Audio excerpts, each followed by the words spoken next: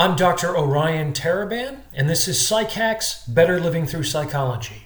And the subject of today's short talk is how over what? Now, what does this mean? So a little while back, I posted an episode that was called Everyone is Completely Unique and Totally Replaceable. And that's the paradox at the core of human interpersonal relationships.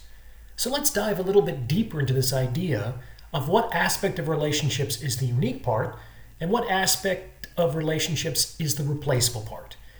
And I think it breaks down pretty cleanly across the concepts of how versus what. So in our relationships, there's always a what component. Like, what's the function that we perform within this role, within this relationship? Professionally, it could be, I'm here to oversee this team of 10 people, I compile the quarterly reports, I perform the financial analyses, etc. In romantic relationships, it could be, I provide emotional support, I provide sexual intimacy, I provide instrumental support and counsel, etc. The thing is that the what, that which we bring to a relationship, is actually the replaceable aspect of that relationship. You think you're the only person who can compile a quarterly report? No way! There are millions of people who could do that. You think you're the only person who can provide sex and intimacy? Get out of here! There's literally billions of people who could perform that role.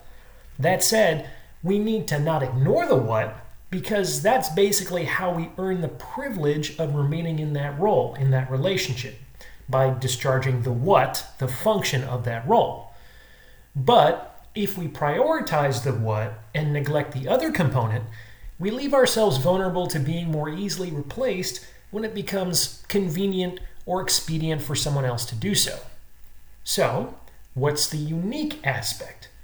The unique aspect is the how. Yeah, many people might be able to compile quarterly reports, but if you bring your own unique perspective, or insight, or flair, or elocution to those reports, then that's something your company isn't going to be able to find anywhere else.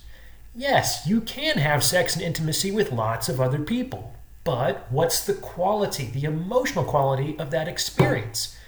That might be something that is very unique and special to the dynamic of those particular individuals.